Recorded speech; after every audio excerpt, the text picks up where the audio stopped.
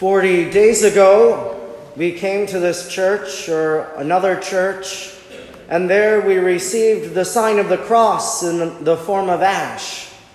We were told to remember that we were dust, and to dust that we should return, or to repent and to believe in the gospel. 40 days ago, when we gathered at church, we resolved that we were going to pray more, that we were going to sacrifice more, that we were going to do more good works, because those are the pillars of the Lenten season.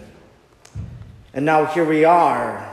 It's Easter Sunday, and this news that Christ is risen from the dead has spread all throughout the world, beginning on that first Easter morning. In the gospel we just heard, Mary of Magdala goes to the tomb, and there she finds that the stone is rolled away, that the body of Jesus is not there, and she immediately thinks the worst. Someone took Jesus, they stole his body, we don't know where he is. I want to find my Lord. And so she runs, she goes to the apostles, and she tells them, the stone is rolled away, the tomb is empty. The apostles, Peter and John, they don't believe. And so they run themselves, and they want to see and witness it themselves and try to make sense of all of it. And they get to the tomb, and they see the cloths there rolled up. And the beloved disciple went in, and our gospel says he saw and believed. That everything that Jesus taught was beginning to make sense. Destroy this temple, and in 3 days I will raise it. He was talking about the temple of his body, and they began to believe. And as Simon Peter and John, the beloved disciple, as they received this news, as they witnessed it, surely they went back to that upper room where all the other apostles were, and they announced to them that Christ is risen. Truly, he is risen. That then those apostles, they went out and they spread the news that Jesus was risen. That the one that they followed, the one who they listened to, the one who taught in synagogues, the one who healed, that he didn't simply die on the cross and was placed in the tomb and was still there, but that he was mighty, that he conquered the grave and death itself. But there were some people that didn't know that Jesus rose from the dead. There were two believers, and they were walking away from Jerusalem. They were downtrodden. They were dismayed. We gave up everything to follow Jesus, and now he's dead. And so they're walking away. But yet Jesus himself on that road to Emmaus draws near to them, and he helps them to know that he is risen as he interpreted all of the scriptures that pertained to his death and resurrection. And when they reached their destination for the night, they sat down at table and they broke bread, and the risen Christ left them, for he was there in the Eucharist that they celebrated. And so those two disciples on the road to Emmaus, as they returned back to Jerusalem, they too became missionaries who shared the news that Jesus was risen from the dead. That news that went from Mary of Magdala to the first apostles and to other believers, that news that Jesus is risen from the dead changes people's lives.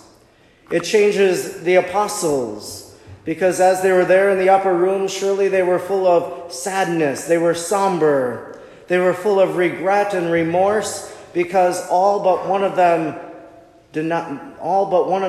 left Jesus. One denied, the other betrayed. And so they were filled with sadness and regret over not being faithful to the end.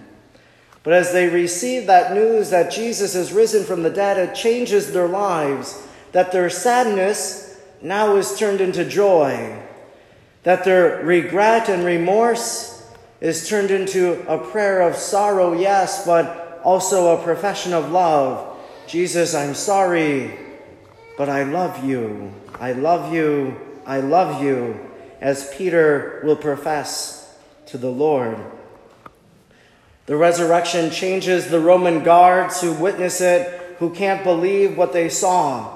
It transforms, even today, all of us. That as that news was heard on that first Easter morning, we hear it again year after year, that Jesus is risen from the dead. And it changes us too. Because if Jesus conquered the grave, if he walked among the living, he who died is now alive, well, that means there is something more to this life, something more than just what we have here.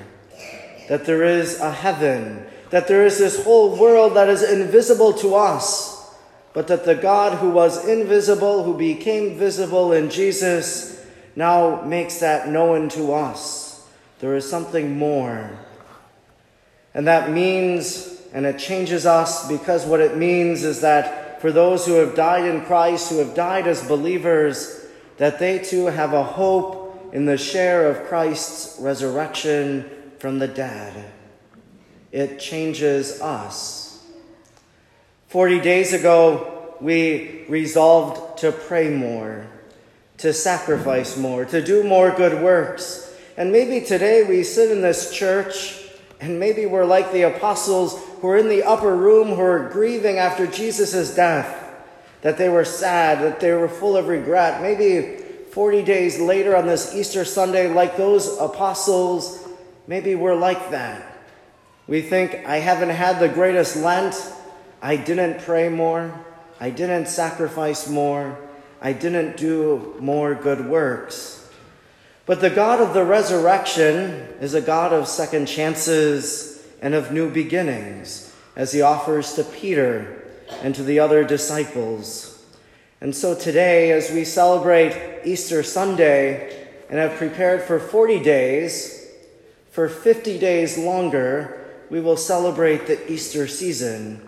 We'll hear the stories of Christ's appearances to the disciples and all that he taught and all that he did in those 40 days until the Ascension, and then 50 days until the Pentecost, when the Holy Spirit descended upon the apostles. So we have 50 days more, 50 days to live as more committed disciples and followers of Jesus. 50 days to come to know Jesus more, perhaps to sit with his word, his sacred scripture, to learn the life of Jesus and his story in the Gospels that we read, to read a devotional book that will help us to come to know Jesus and what he taught. 50 days then more, not only just to know him, but once we know him, to follow him, to commit ourselves to follow him in a new way. That if we're full of regret that we didn't pray more during Lent, that now in these Easter days, we'll try to pray more. That if we haven't been to Sunday Mass in a while, that we'll follow Jesus and his teachings as the apostles did, as they gathered in their homes and celebrated the Eucharist together. And so Sunday after Sunday, we follow Jesus as we come to this church. 50 days longer to commit ourselves to serving the Lord, to serve him in the poor, to visit those who are sick, to serve him in the local community. If in these 50 days we become more committed followers and disciples of Jesus, it just won't be for 50 days. It'll be for the rest of our lives, until that moment in which Jesus, risen from the dead, invites us into that life of the kingdom of heaven.